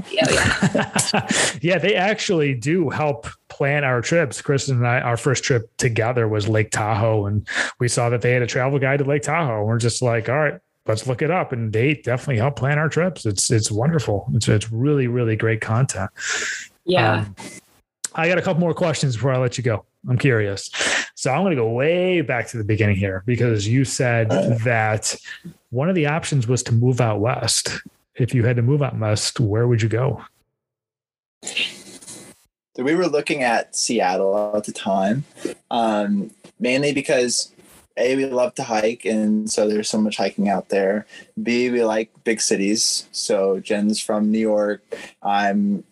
Whenever I had my job interview in Atlanta and I saw like the skyline, I was like sold. Like I hadn't really been in big cities as when I was younger. But anyway, so we knew we wanted to be in a big city. We wanted to be around hiking, and we also knew we just wanted to try something different. So we also like cooler climates, not like cold, but just cooler.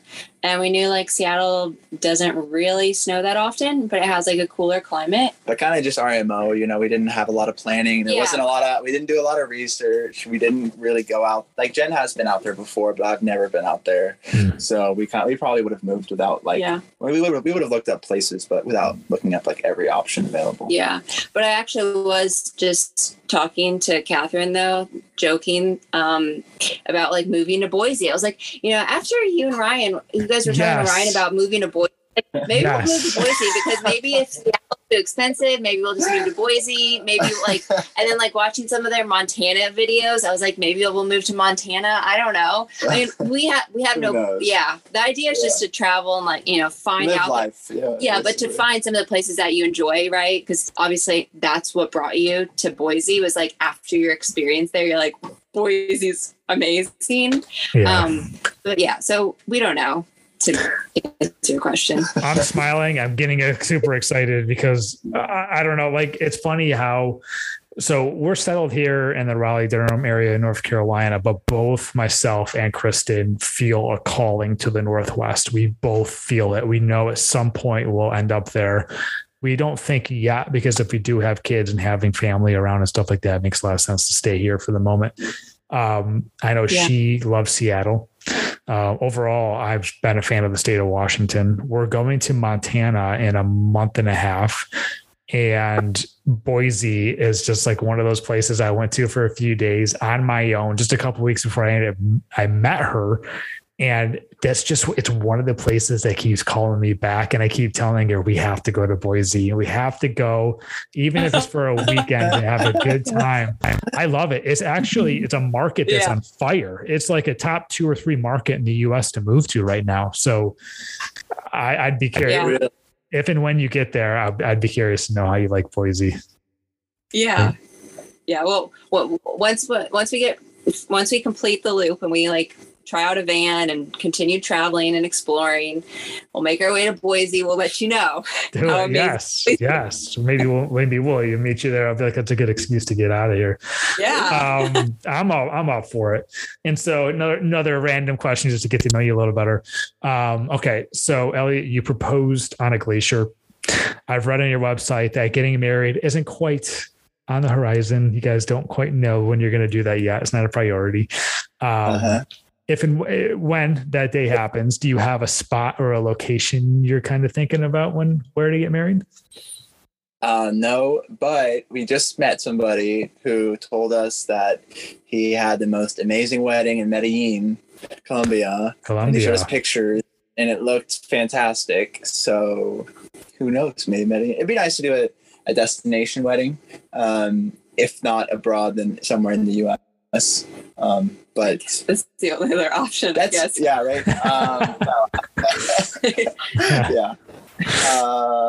So I don't know. There's no place like for me. I mean, honestly, I'm not. Yeah, I don't know if generally has a spot either. Like a dream.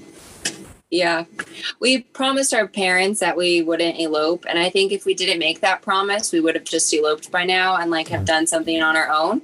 But because we made that promise, we're sticking to it, and we just haven't like prioritized it since. It's not for a lack of wanting to get married or like the thought. It's just I don't know.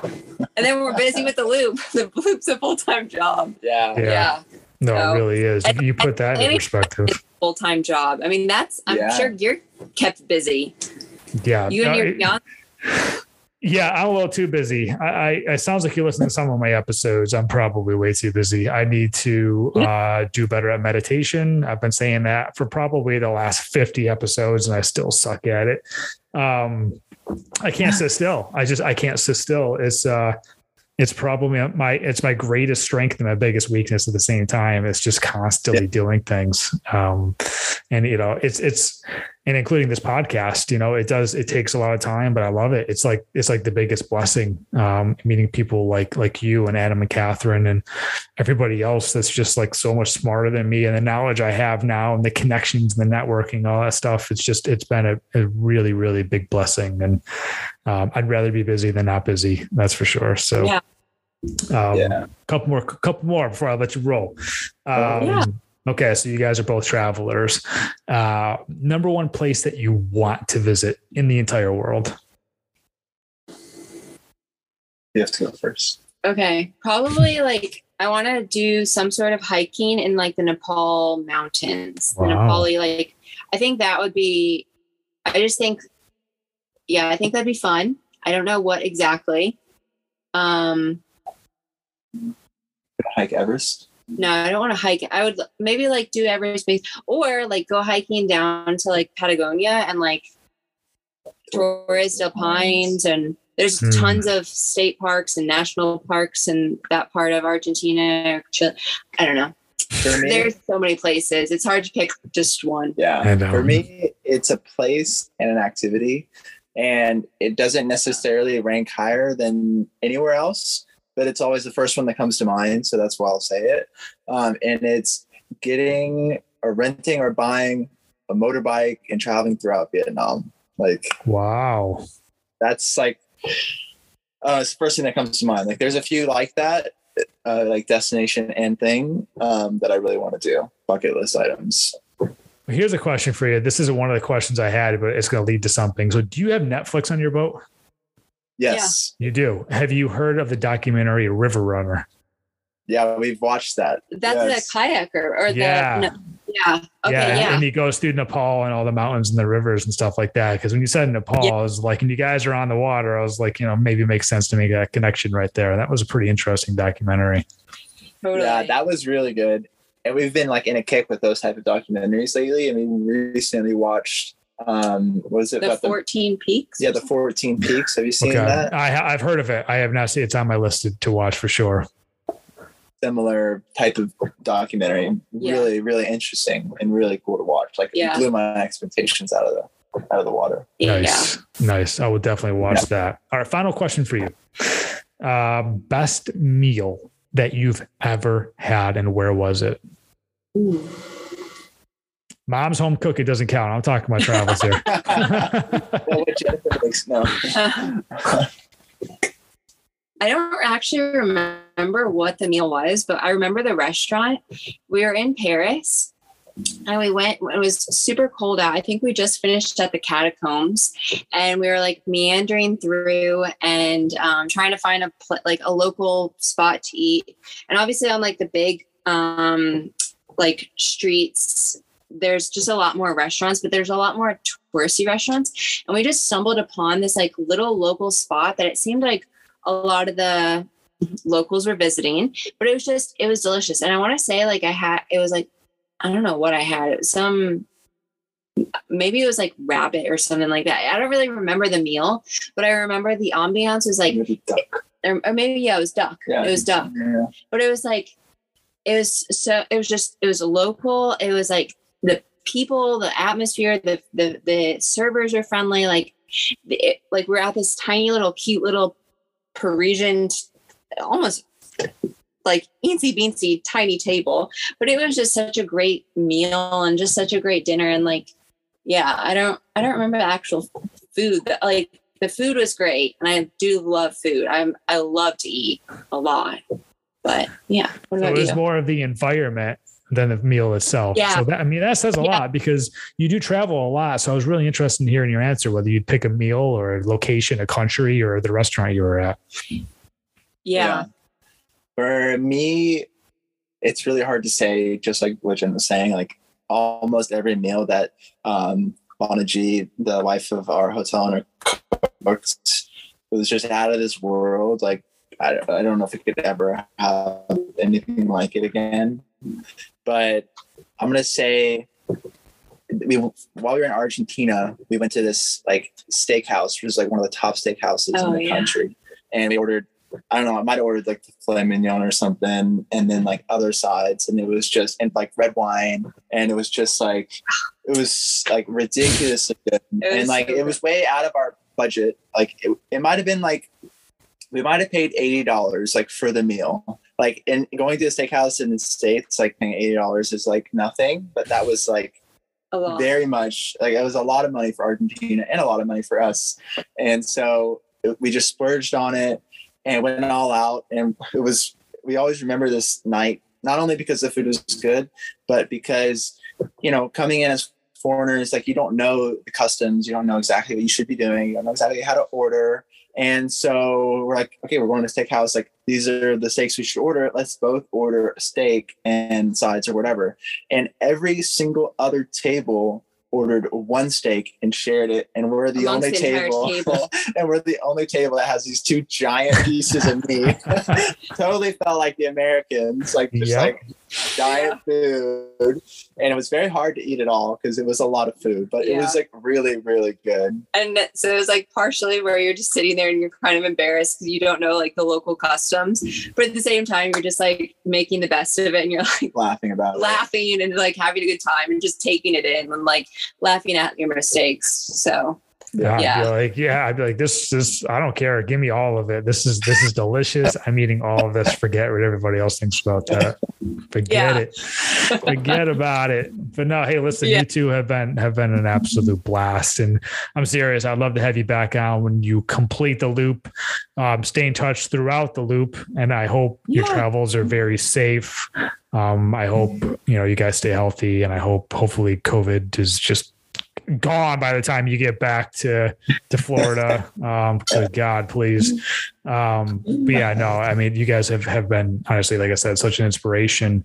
I love the fact that it's so great that you didn't even know where to boat when you first started this. It's not like you guys, well, I knew how to drive a boat. We were given one from everyone, mom and dad or whatever. And, it was, you guys literally started from scratch. And that's just such a great lesson to so many people who want to pick up and try something new. And I don't know, I can't think of many, much more what's harder than just boating around the US.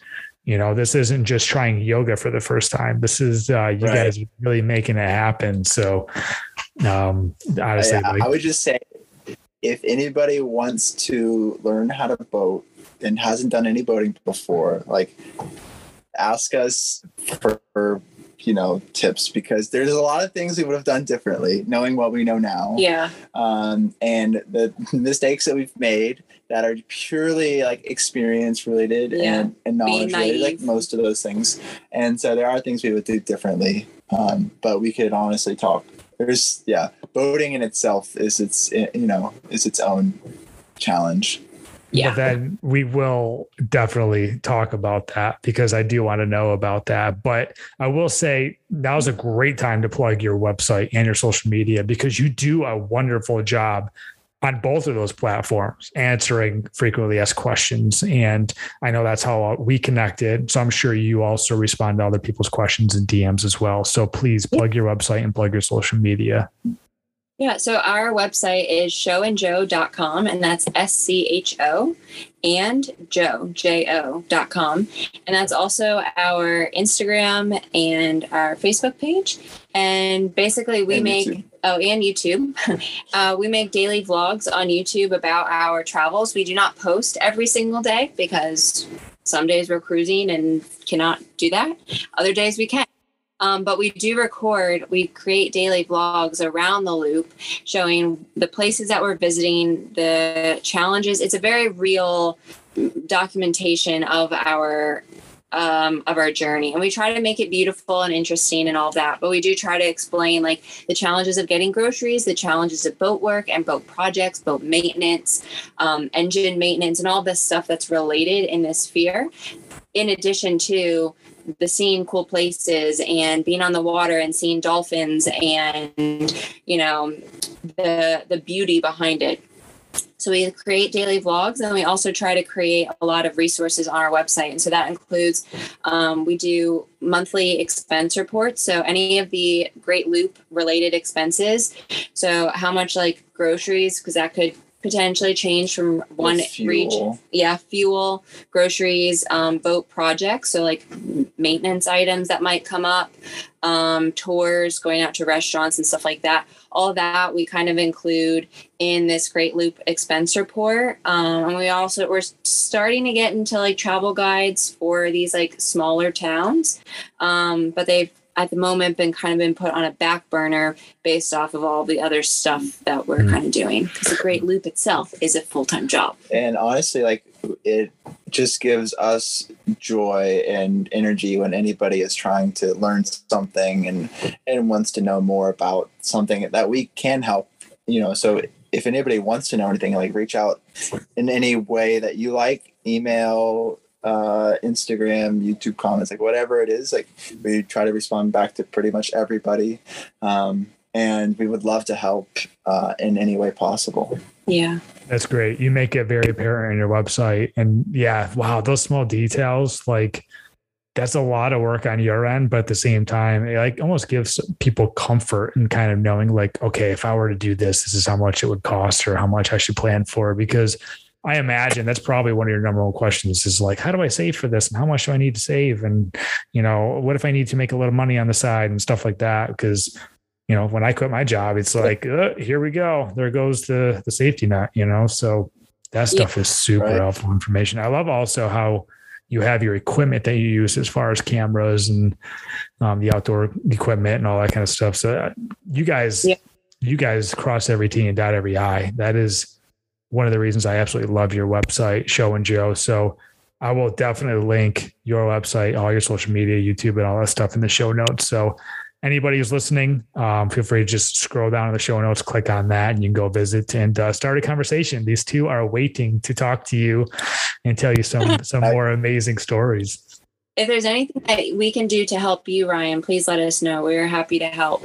Yeah. Thank you. Yeah. I appreciate that. No, I mean, I feel like it's a win-win, right? Like I'm helping you guys, and if you want to spread the word, definitely spread the word. Sounds like you listen to a few of my podcasts, and that's always, I appreciate that, because it's one of those things, it's not like driving a boat for the first time, but at the same time, like just, making my decision to finally take that step and to go for it. I've never had an experience interviewing people. I know how to work on a computer, and I bought a microphone, and I just started to practice, and Adam and Catherine gave me the stage, and it was like, I don't know if I'm ready for this, but no, I appreciate it. And honestly, like I said, it's been one of my biggest blessings. And it sounds like, stepping out and trying this boating experience and doing the loop has been one of your biggest blessings too. So I just want people to take that away from this, is just step out and try something. And if you have to start small, but it always leads to something positive. It really does. So like I said, you two are the epitome of pursuing your happiness. And I'm thankful you've been on, and we have to get you back on the schedule soon, and hopefully no more injuries, and we'll talk to you when you're back in Florida, and I want to hear all about the rest of your trip. And like I said, you can probably skip Utica. There's not a whole lot happening up there. Thank you for having us. Yeah, we appreciate it. Thank you, Ryan. Absolutely.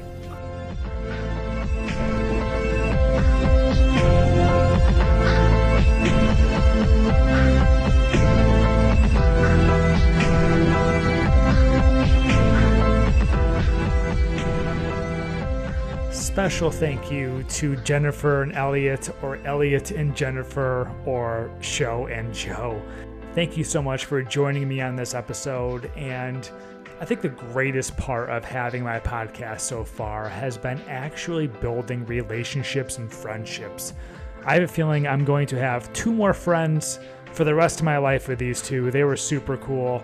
We've kept in contact since, and their excursion is going well so far. I can't wait to keep following them. Please follow them on Instagram, and also follow me at the Pursuit of Happiness podcast on Instagram.